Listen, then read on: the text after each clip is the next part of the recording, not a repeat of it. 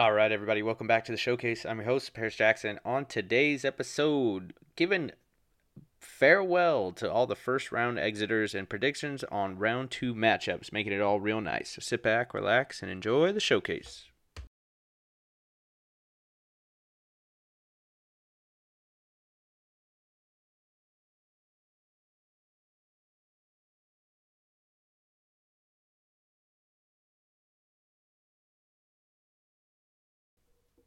All right, so at the time of recording this, the Clips Mavs series still has not come to a conclusion. We're heading into game six. Mavs are currently up 3-2. Nobody's won at home, and it's just been an absolutely great series. I'm fully predicting that the Mavs are going to go ahead and take care of the Clippers, whether it be tonight or on Sunday in game seven. I just have a feeling that between the personnel that's on the floor, definitely the coaching and just the superstar talent of Luka, they have what it takes to go ahead and take care of the Clippers. Clippers won 2 games with their backs up against the wall when Luka was going through kind of a neck strain type situation. So I can see where the Clippers fan base and fandom feel like they have an opportunity to go ahead and close out on the Clippers. But I was literally at the game five on Wednesday with phenomenal seats, which is just a side little brag of mine. Of course, I'm just fucking tooting my own horn over here, but the just to talk about Staples Center for a second, because obviously I brought it up now. So Staples Center itself is a pretty unique stadium. It's in downtown LA, right in the kind of the middle of a bunch of action shops, things like that. Getting around, getting food, all that type of stuff was real easy, and it was great getting to. It's only an hour from where I work, and by 7 o'clock tip, it was a perfect time to get down there, have a quick bite to eat, and actually go ahead and enjoy the game. But there is a huge monstrosity size difference between upper level and lower level tickets at Staples Center. So last year I went to a Clippers Warriors game in like January. Crowd wasn't very into it. Definitely as many, Warriors fans as Clippers fans. The seats were really, really high up. You had to squint. I ended up watching the screen for most of the time because I couldn't see the game. Fast forward to Wednesday, and I'm in the lower level. Same situation as far as a fan base. There's plenty of Clippers fans, but plenty of Mavs fans as well. It's a playoff atmosphere, but just the level of just interest was way, way higher. And maybe because it's a playoff game, or maybe because, the teams are pretty good and the stakes are high and it's even, but it just felt like the Clippers fan base had shown up and were loud and were interested in the game, and the game was popping off. The game itself was great. I mean, going into the fourth quarter, Clippers were down 14 after a crazy run to end the third quarter by the Dallas Mavs, led by Luka Doncic, who ultimately ended up with 42 points and I think 14 assists and some crazy stat line. He just went absolutely off in the first quarter, 5 of 6 from deep, and just continued his dominance, which makes me think that the Mavs are going to go ahead and close out the Clips either tonight or on Sunday. But I'm willing to be pleasantly surprised. But that being said, I mean, the crowd was just rocking. The lower level seats were just right there in the action. You could feel like you could reach out and touch the players on the court, though I wouldn't recommend that because I heard they're banning people for life nowadays. And you could get out, you can get drinks very easily. There's no line. You're in a separate bar from everybody else. And I mean, the experience itself was just far and away better than the typical nosebleed seats that I get. And the reason why is because obviously you pay for it, right? Like the tickets I acquired were about $200 each for every single ticket. And then I was like, that's actually not so bad. I don't mind doing that all the time. Started looking at the league. Same seats for a Laker game were like $600. Same seats for a Knicks game were like $500, $600, $700. So playoff game prices, right? Better, more beloved team prices factoring in for sure. So, I get it. Clippers, redheaded stepchild, but just the lower level seats in general. If you ever have an opportunity to go and sit in the lower level at any sporting event, do it, right? Do it, 100%. Best game I've ever been to. But one other thing I wanted to note about that game, and tying it back to why I think the Clippers are going to go ahead and falter and have a first round exit, is just the coaching is just so bad. And I talked about this last week with Ty Lue and the need to make adjustments and why isn't someone so getting minutes. And like Serge Ibaka comes out back spasms, right? That's why he hasn't traveled with the team. That's why he's not playing. Patrick Patterson, Luke Kennard, still question marks on those guys. But the rotations and the drawn-up plays by Ty Lue are just awful. Awful. And if you go back and you watch that game, Clippers down 3, 8.8 left on the clock.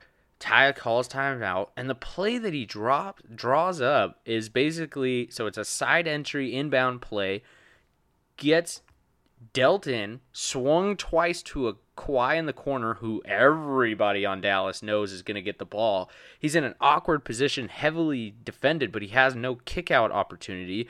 Hoists up this just awful prayer of a three that I don't even think connected with the rim. Based on my angle on it, it just looked like it just completely airballed. If anything, it skimmed the rim at best and ends up missing. And it's just like, that's the play you draw up to end the game? I mean, you have 8 seconds left. Why not, drop something to get a closer shot, maybe get the and one, maybe play the foul game, but like a swing and then another swing to the corner when you literally had nobody screening anybody, nobody making cuts, anything. That's the play? That's the play you draw up when you're down 3 with pretty much your back against the corner and the season's on the line? Just, God, I could go on for days on how I think that this Clippers team is literally just plagued by the fact that Ty Lue is the head coach. And I'm sorry, it's not going to change my opinion on the Clippers or the players on the team or anything, but they're going to continue to just be this shit show until they change the coach. And unfortunately, they're probably out of time. The window has closed because guess what? Kawhi Leonard, free agency, peace out, I'm out, and he gets to go. If he signs and he stays, I'll be very surprised because he does, like Paul George, he's in LA, he's from the area, blah, blah, blah, blah, blah. Every other reason why people want Kawhi Leonard to stay, but he's just gone. I think he's gone. I think it's too far gone. I think the Steve Ballmer unfortunately fucked up. I think the only thing that's going to be able to keep him there is if, the allure of playing at the Forum as opposed to the Staples Center is enough to, sow his oats in LA as opposed to moving to another market or something like that. But even if he did, he wouldn't really be moving forward that much, and the Clippers may very well be the closest place that can take on a contract for Kawhi and actually have a shot soon, right? Because all the other teams, their luxury tax, they're capped, and it's, part of the reason is all the salaries lately have just been fucking bonkers over the past few years, and that's because more and more TV, whatever, that's a topic for another day. I'm trying to stay on Kawhi and the Clippers. The Clippers are just what they are. They're a first round exit. They're a good season team, but in the playoffs, they just don't have the coaching and personnel to be carried into the second round and deeper runs and all that type of stuff. Now, Dallas, on the other hand, I mean, those games where Luka was out, they floundered, and they floundered hard. But as soon as Luka came back, they were back optimized. Luka just literally could do whatever he wanted on the corner, go wherever he want, knock down shots, like turnaround threes, doesn't matter, fade away, teardrops over your tall man, doesn't matter. Guess what? I don't have anything. Boom, kick out. He did run the same play. It felt like over and over, which is like, hey, I'm just going to drive hard to the right, and guess what? I know I've made enough that I'm going to pull the entire defense over, and then guess what? I'm going to kick it right back out to the corner, and that person's going to hit a three, or they're going to swing it right back to me, and guess what? Now I got my freaking key jumper that I can hit. And that's Luka's whole game and against the Clippers, and he did it over and over and over and over and over and over and over and just ran it down this Clippers' neck. And then they put in Boban and Kristaps Porzingis, the twin towers of freaking Eastern Europe, and just went ham on the Clippers. And the Clippers had nothing to show for it, nothing to say, literally nothing that they could do except take it. Take it, and Ty Lue, it is your fault, unfortunately. And that's just what it is, and an injury and all that stuff. Switching over, you look at the other team in LA who has exited, as predicted. As soon as AD went down, I think it was a very tall glass of water for the Lakers to drink and try to move on to the next round. I think they were exposed. I think they had a lot of behind-the-scenes locker room drama with, Schroeder playing for a contract and wanting to take over but not really gelling with, how the Lakers could operate. A bunch of role players that basically got picked up in the Y, which is the same thing I said when they were the bubble champions, right? Alex Caruso, right? Are you really building a team around him and Kuz and THT? And everybody believed the hype because there were some good games from all of them. And I'm not going to say that they didn't have good games here and there, and they definitely showed up in the playoffs last year. But ultimately, with an aging LeBron, who was more so picking his spots, and you could tell that as soon as AD went out, he saw the writing on the wall and took his foot off the brake, because the LeBron that played in games 5 and 6 against Phoenix is far and away a different player than the LeBron that led that Cavs team through the 2017 playoffs and ultimately got swept by the Warriors, right? Or played in 2018 and got swept, right?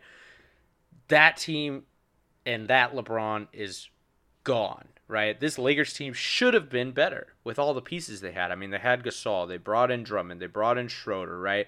You're developing Caruso, you're developing Kuzma, like you're developing these other like fringe role player guys. You brought in Montrezl Harrell, former six man of the year, who I think is honestly overrated. I think he's just not big enough to play the 5, but he wants to play the 5, and then he gets rebounds, and unfortunately he can't just make the most simple putback possible. Like, they never really figured out how all these pieces fit together between Andre Drummond and Marc Gasol, and KCP is not really reliable enough, it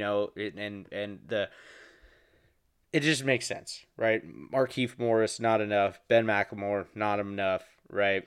Giannis's little brother that you brought just in the hopes of getting Giannis, he's not even getting minutes, right? Alfonso McKinney, the Warriors' old throwaway, Cavs' old throwaway player that's just a journeyman in the league at this point, not enough, right? But if you look forward to next year, right, and the things that they're able to do, I think the Lakers have a lot of opportunity here, right?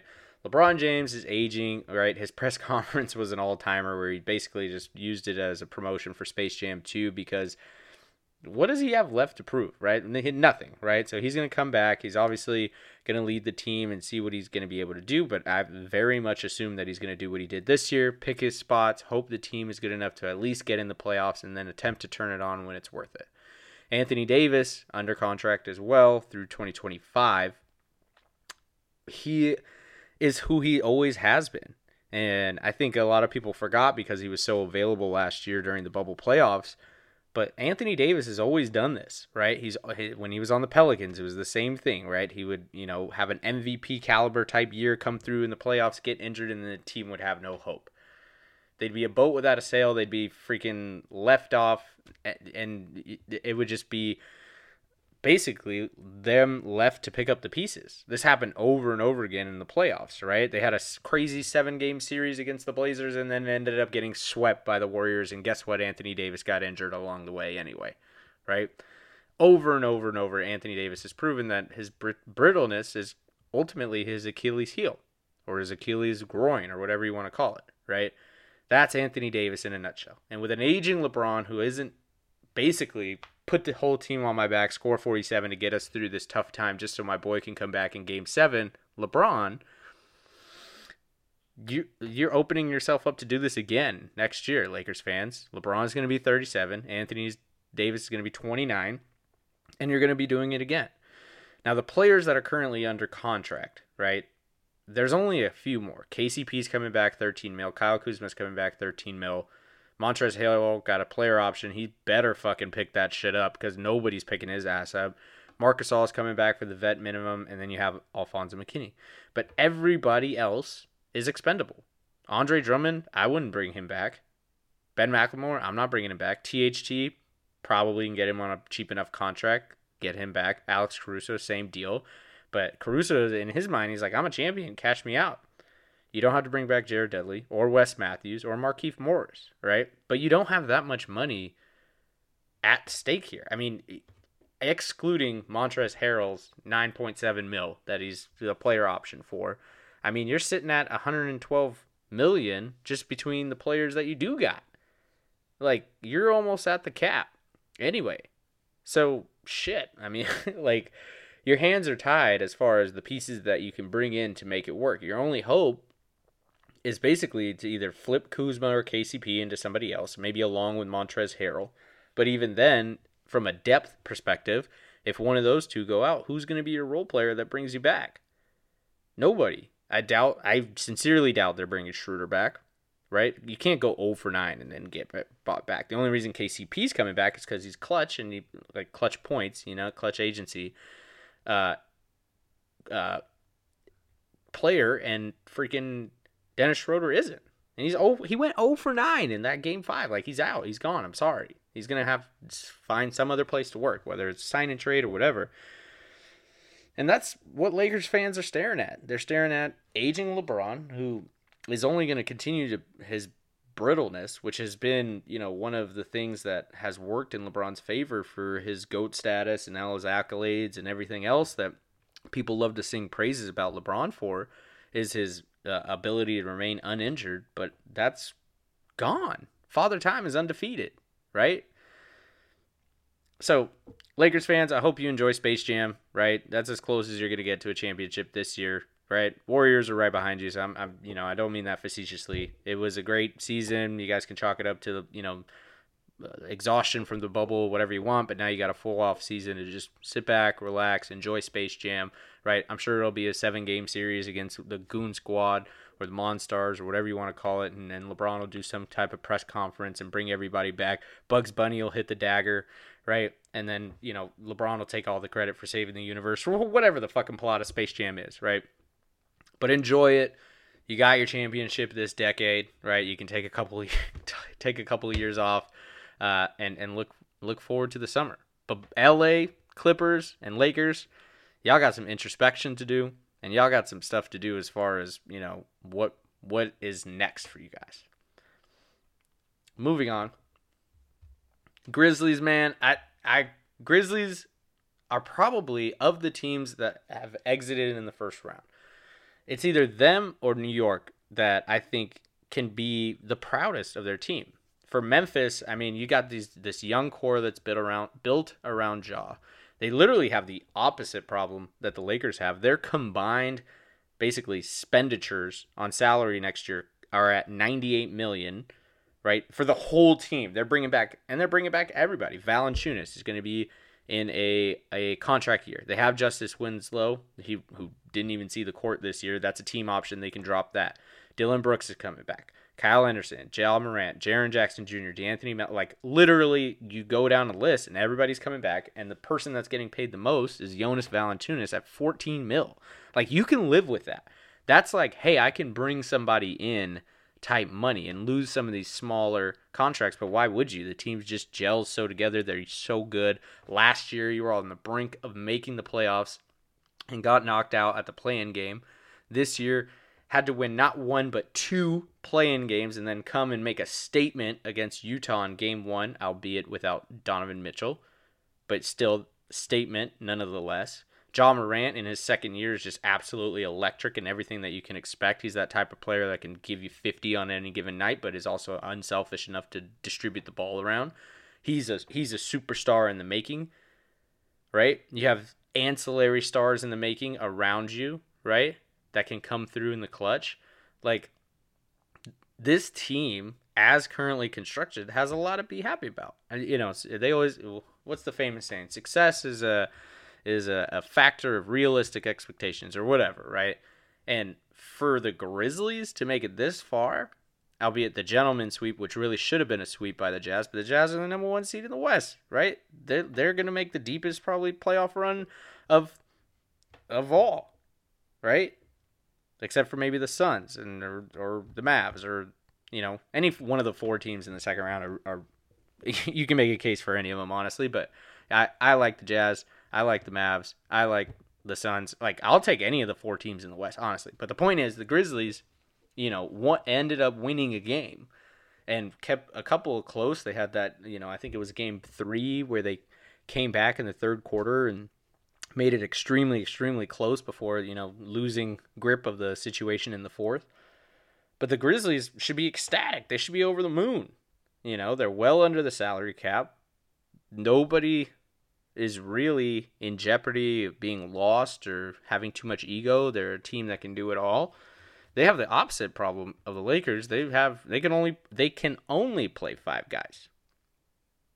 So for them, it's like, well, do we want to change 4 quarters into $1 and go after a superstar? And maybe if Kawhi makes himself available, sign and trade type deal, something like that.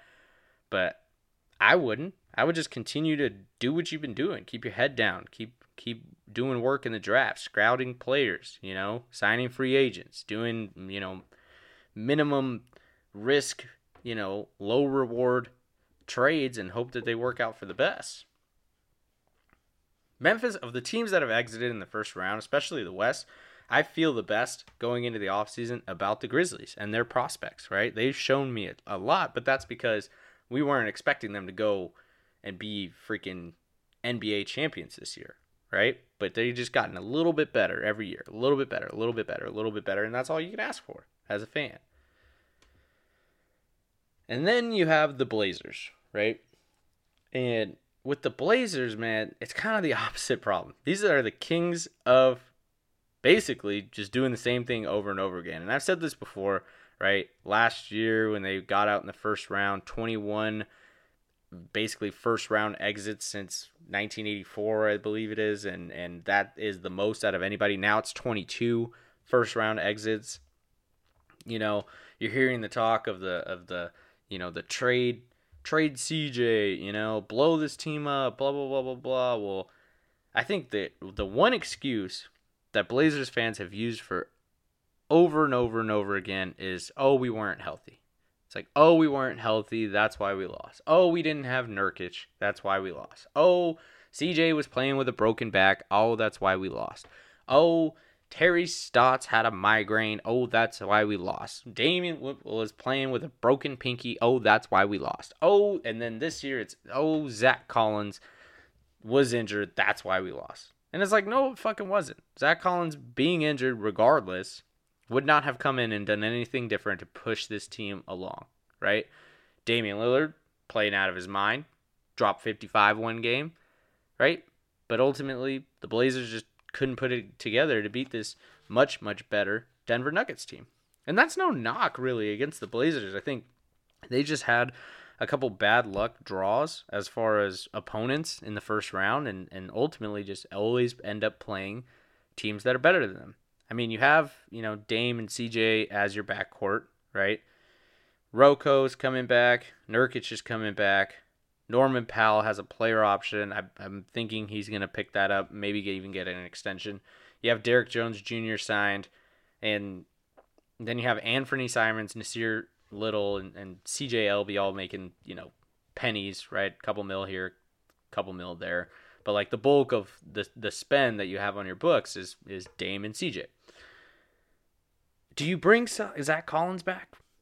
I don't think so. Not unless he takes less than what he was making before, Do you bring Enes Kanter back? No, unless it's for the vet minimum. Carmelo, man, it's probably just time to hang up the cleats, dude. I don't think, Carmelo's contributions to the team have not been enough to just go ahead and say, let's bring you back and pay you a lot. If they pay Carmelo Anthony, Blazers fans, just turn off the TV next season. Just don't do it. Just don't do it. Just don't even give yourself hope. Just be like, oh, we're in the playoffs? Cool. Let me know what happens. Because with Carmelo and the team as currently constructed, this is always going to be your fate. There's always going to be a team that's better. And Damian Lillard plays like a 2K player, right? He is ball dominant, great. He'll just pull up and drain a three, great.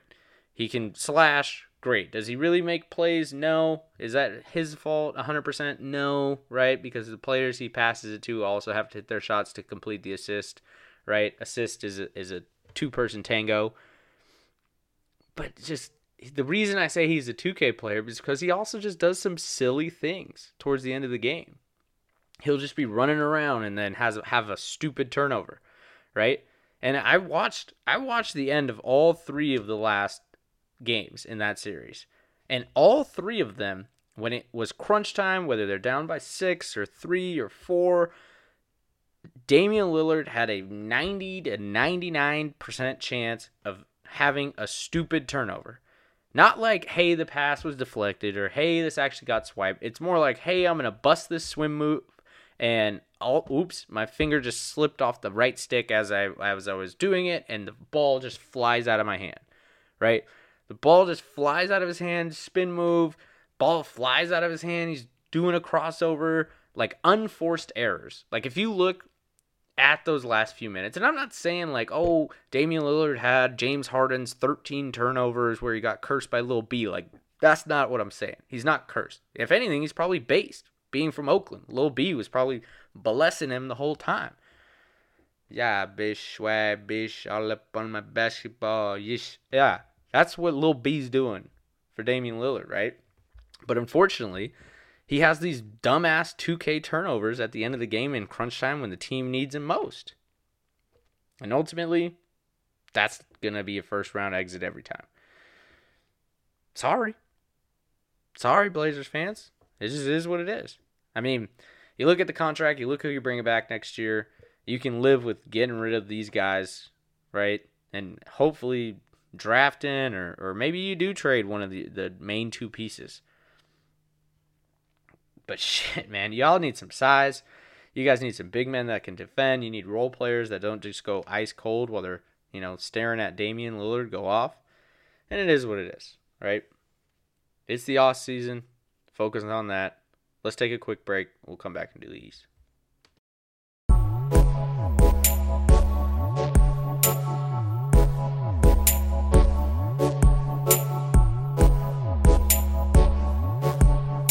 All right. Switching over to the Eastern Conference. And the big news of the week was Danny Ainge stepping down for the Celtics. Brad Stevens taking his position. I had expected a lot more from the Celtics team going into the season. I thought that, it would be addition by subtraction, getting rid of Gordon Hayward, right? I thought Kemba Walker would be able to do his thing a little bit more. I mean, ultimately, this team was on the edge of being in the play-in game. Actually, they were in the play-in game. They had to play the Wizards, right? And just ultimately, like, you had Jason Tatum. The straw that broke the camel's back was Jaylen Brown going down, of course. As soon as he went down, you could already tell it was over. To the point about, Danny Ainge coming back or leaving and Brad Stevens stepping up. I'm interested to see who is going to be the new head coach. But I think they come in with a little bit of a conundrum on their hands. I mean, they have 1 year where Kemba Walker, making $36 million, he's largely overpaid, if you're asking me. And then the following year, he has a player option. Jason Tatum signed until freaking 2026, so that's great. Jaylen Brown is taken care of. Marcus Smart comes back. He's going to be in a contract year next year. Then you have Tristan Thompson still signed, Romeo Langford, Robert Williams, Aaron Nate. Like, you have all these players signed for a while. The only players that are currently unsigned to come back are Evan Fournier, who's already announced he's gonna test free agency. Luke Cornett, who played some decent minutes, but he's not anybody that you're freaking over the moon about. Sammy Ojale, same thing. Taco Fall, who's just basically the meme stock of the NBA. And Tremont Waters, who you can get away with just ignoring and pretending I never even said that. So, like, you have this roster as constructed for a while. But then once you make it through that year, then you have, Kemba Walker on a player option, which you're praying he doesn't exercise. Or maybe you use a sign-in trade or something. Jason Tatum and Jaylen Brown are your only other two pieces. So actually it's a very good time to kind of change over. Because everybody else after that is on a team option, right? So as long as whoever comes in, a.k.a. Brad Stevens, who knows the ins and outs of the team, right, and what to expect and the inner workings and how the chemistry went and yada yada. And, of course, you have to remember there was that story where there was kind of like the vets and the youngins, and they had two different locker rooms, and it wasn't a cohesive unit and blah, blah, blah, blah, blah. But who knows if we're even having this conversation if Jaylen Brown stays healthy, and same with Kemba Walker. But 2 years from now, the Celtics are probably in the best position, right, looking long term. Because in 2 years, I mean, you have everybody else on a player option. You can literally flip the entire roster and just start slowly building around Jason Tatum and Jaylen Brown. And I was thinking about that on the drive this morning that I was thinking like if I was Jason Tatum and Jaylen Brown, I would be like, damn, man, like we're losing our coach, we're starting all over. We were this Eastern Conference team, blah blah blah, and like this is probably the best case scenario, right? Is that yes, next year is going to be dog shit, right? But next year you're only going to be 24. Jaylen Brown's going to be 25. Like, you have years of your prime left, 6-7 years of your prime left, and you have Brad Stevens, who knows exactly how you like to play and who you are as a player, pulling all the chess pieces around and willing to build around you and Jaylen Brown, hopefully. And please don't bring back Marcus Smart for a ridiculous amount of money. Let him make, 14, 16 mil, whatever, so he gets a raise. But even then, like, don't cash him out. Get rid of all these other, like, no-name nobodies that were draft picks that didn't work out and start to really build around these two. And, like, the Celtics will be back rapidly. So, I think they're in a great position, right? They exited the first round, but they're in a great position. All right, next up we got the Heat. This is the team that got swept. We knew they were going to get swept. They never really had it all year. They're almost in the same boat. Almost. I mean, you got Jimmy Butler coming back next year, Bam coming back next year, Goran and Iggy on team options. Then you have Tyler, Precious, and then basically some rookies on contract. But everybody else is, in my mind, gone, right? Victor Oladipo, gone. Like, go test free agency. We don't want you, bro. Trevor Ariza, gone. Bielitsa, gone. Haslam, gone. Nunn, gone. Robinson, gone, right? Maybe not the last two. Bring them back. Sign them for minimums, right? But, like, those are your guys anyway. Jimmy, Bam, Dragic, Hero. Those four, that's it. Everybody else, expendable. Switch it up. Fuck it. Trade the Celtics for everything that they got. You know what I mean? Like, and then you'd be in a better position. But I think that's really what the Heat were kind of aiming at this whole time. Like, and Pat Riley and Eric Spoelstra, I have a lot of faith in them. They've been perennially good for a long time. And, like, the only player that you really have signed for a really, really long time is Bam Adebayo. And they're in a great position, right? So, like, Boston and Miami, those two teams next year are not going to blow anybody out of the water, right? That's my prediction right now.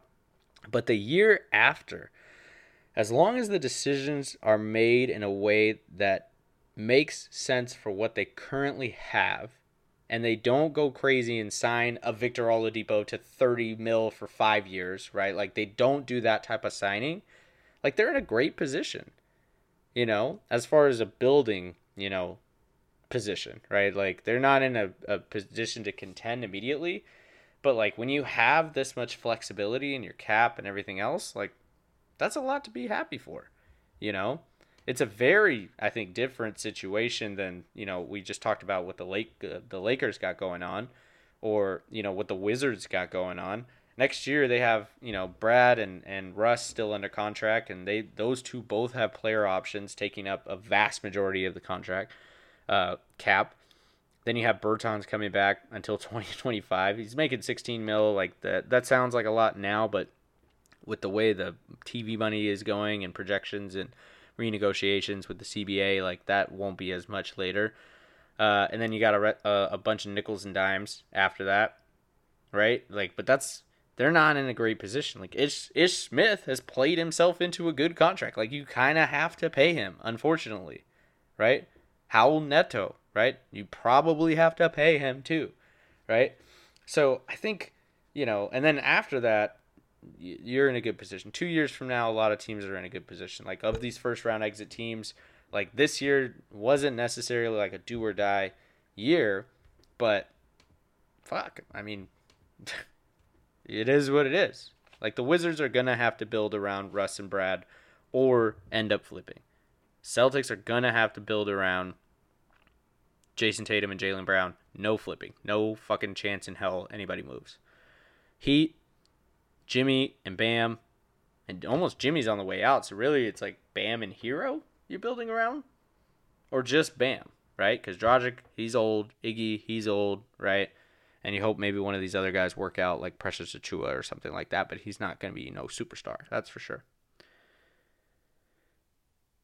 And then the last team is the New York Knickerbockers, who far and away exceeded anybody's expectations this year with Thibodeau coming in.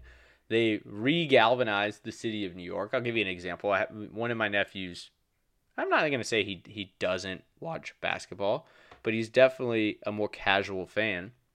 And we got into it before because, the Hawks were beating up on the Knicks, and I just messaged him, and I was like, trash-ass Knicks, just looking to connect and talk some shit with some family.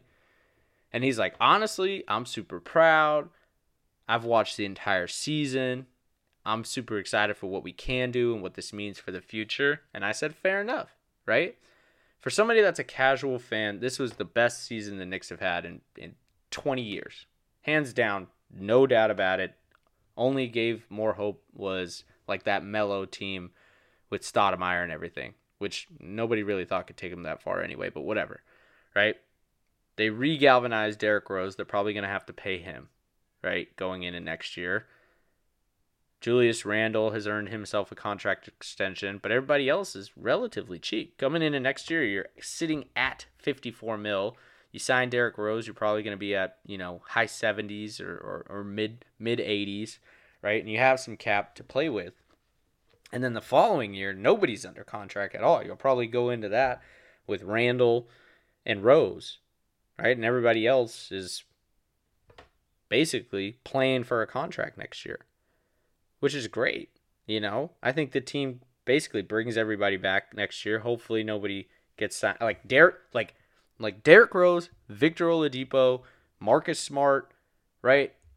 Like Ish Smith. Like those are the players that are going to be brought back for these teams. And those are the players that will make or break these franchises for the next 4 to 5 years. Guaranteed. Because if any of these GMs or any of these people decide to give these 4 in particular stupid ass contracts, stupid money, 30 mil, 35 mil, right, for any of these 4 players, you will essentially just be putting the $30 million nail in the coffin of any real contention hopes that you have for the next few years. And that's just a fact. That is just a fact that Derrick Rose, good on you, man. Way to make your comeback. Way to drop 50 when you're in Minnesota for the Timberwolves. Way to do your thing on the Pistons and earn yourself back in the spotlight. Way to come to this Knicks team and lead them basically into the playoffs, into a 4 seed, get a 1 freaking playoff win, which you haven't gotten in forever. Like, good on you, dude. Good on you. But do not pay this man $30 million a year. Victor Oladipo, dude, I'm glad you could sing. Hope you had a great time on Masked Singer, but your hamstring is fucked up. You do not get 30 mil. Marcus Smart, I'm sorry, man. You got irrational confidence, and you're an absolute dog on the defensive end, and I love the hustle that you have. But you do not get $30 million. I'm sorry. Ish Smith, 18 mil tops. Tops. And if Davis Bertans is making less than Ish Smith for a long time, y'all got a problem. Right? Howell Neto and Ish Smith should combine for 18 mil. Really, realistically, if the Wizards really want to build around what they currently have. But for the Wizards especially, they got to do something drastic. There's not too much time left for those guys. Like Miami, Boston, y'all got time. New York, Randall's like 26. Maybe you want to do something a little bit quicker, right? You don't have as much time, but you got a lot of hope in Manuel Quickley and what he can be. Obi Toppin hopefully has a better second season than his rookie season, right? RJ Barrett's starting to come into his own a little bit. You got more time. But Wizards, man, y'all ain't got time to fuck around. So do something. But do not pay these players ridiculous amounts. And same goes for if the players jump from somewhere else to somewhere else. Like, Marcus Smart better not be on the Miami Heat next year making 30 mil, because that'll be more foolish than signing fucking Victor Oladipo.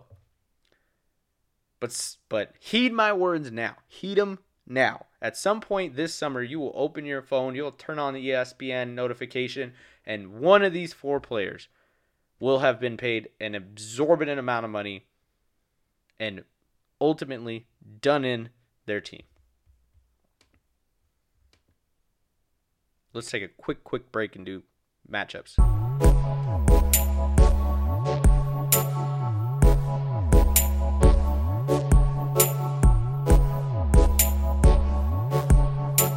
So as we move into the second round, obviously the competition becomes a little bit more close. Last week I already talked about Milwaukee and Brooklyn, and I think that's really going to be the series to watch out of these 4. Sixers and Atlanta has been made more interesting with the advent of Joel Embiid and what is really going to be his health status. I think it's the more he plays, the more likelihood of him being out for a significant amount of time increases. You would hope that Ben Simmons shows up and leads the team, and you get enough, firepower out of Seth Curry and Danny Green and Tobias Harris to lead you past this Atlanta Hawks team, which is playing with a little bit of, fuck you edge, fired up young guys, first playoff appearance. You're hoping that they, have enough in the tank to, even without Embiid, go ahead and match the youthful energy, the excitedness of Atlanta, of Ice Trey, to go ahead. And it's funny, I was looking at the 3-point shooting on both teams, and it's literally identical. Both teams shoot 37% from 3-point, though Atlanta had over 300 more attempts. So I'd like to think that they're a better 3-point shooting team, which the Sixers should be worried about. I think if you go down the roster and do hey, this player for that player, Sixers do in fact have the better built team, though I think Atlanta has the more likely to catch fire team. So since it's plus money, I'm going to go ahead and bet on Atlanta to win the series just so I can get the juice. And of course, if Embiid plays and comes back, then Philly will go ahead and take care of business so long as he can remain healthy. Brooklyn, Milwaukee, that's just a straight coin flip toss. You can pick either team that you want in that. I really think it depends on what Milwaukee team shows up, and they're going to need to be firing all cylinders. And for the Nets, I mean, they have dropped games that you wouldn't expect them to drop. They had a tough time against the Boston Celtics, who were kind of dilapidated, but had some really great play from Tatum. And it's just going to be super fun to watch both those series in the East. In the West, it's a little bit more lopsided. Denver playing Phoenix. Phoenix is still a little banged up, man. And you saw Chris Paul kind of go down in that first quarter, and he looked like he was kind of, emphasizing it. But Chris Paul's injury proneness is going to plague him again, it looks like, in the playoffs. So I'm leaning towards Denver. I believe they're on the plus money as well. Phoenix has already kind of conquered expectations by beating the Lakers, so hopefully the hangover from that isn't too bad, and they're able to turn it on against Denver, who really hasn't been tested yet. As much as I talked about the Blazers and their first round exits and their problems, Denver has just proven to be like a really, really solid team that can, I think, surprise a lot of people. And then because the Mavs-Clippers game series isn't really resolved, I don't know what stands before the Jazz, and I can't make a prediction on that. I think both the Clippers and the Mavs first of all, I think the Clippers and the Mavs just match up well against each other, though ultimately the coaching and the superstar power of Luka, like I mentioned before, is going to lead them past the Clippers. So if it does end up being Mavs Jazz, I mean, that's just going to be one hell of a series to watch. You have these young superstars in Luka and Donovan Mitchell. You have competent coaches in Quinn Snyder and Rick Carlisle. You have the role players that you need in both. So I think, if I had to pick 2 out of the 4 series to watch, it would be Milwaukee's, test against Brooklyn, and then Utah and what they're able to do against Dallas. I mean, and all of these teams, all 8 of these teams, I can make a case why I'm a fan of all of them, and how they deserve to be here, and you got to trust the process, and you got what's going on with Ice Tray. Because really what would be the craziest final would be Atlanta Dallas, right? Because then you have that little rivalry that's been built up and built up and built up of, trading down to get Trey, and trading up for Luka and all that stuff, and how that finally plays out. And it looks like we have basically 2 trains on a crash course for that to happen. I mean, a lot has to happen between now and then for it to happen, but I think that would be interesting. I think a Jazz Bucks finals would be great. I think a Phoenix Bucks finals would be great. I think the Nets being in the finals would be great, right? I think Denver making it to the finals would be great. Like, all 8 of these teams I'm down for. I'm down to ride with, right? Because the teams that have exited are likely the teams that have had a lot of success lately. And I get it. But and I was just talking about this the other day too. If you look back the last 20, 30 years, it's really just been like a handful of teams that have won a lot of the championships, right? Bulls, 6 championships. Lakers, 6 championships. Warriors, 3 championships. Spurs, 5 championships. Heat, 3 championships, right? So when you add all that up, that's 6 plus 6 plus 5 plus 3 plus 3, right? So 6 plus 6 plus 6 plus 5, that's 23 years out of the last 30 are attributed to 4 teams. And then you have, your Pistons that won, they won 3 if you count 89-90, right? Then you have, the Mavs won 1 in there, the Celtics won 1 in there, the Raptors won 1 in there, the Cavs won 1 in there, right? Those are your other ones that are sprinkled in throughout. But if you look back, it's only been a handful of teams, and none of them are currently in the playoffs. Celtics out, Lakers out, right?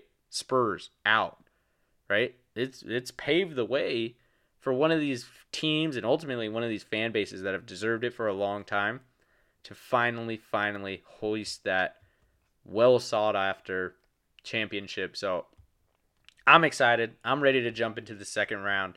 I hope you are too. Thanks for listening. As always, follow me on PJ Showcase on Twitter, on Instagram. Drop me a comment. Let me know who your current championship pick is if you're a Laker fan or somebody else that's gotten an exit, first round exit. And, we'll catch you next time.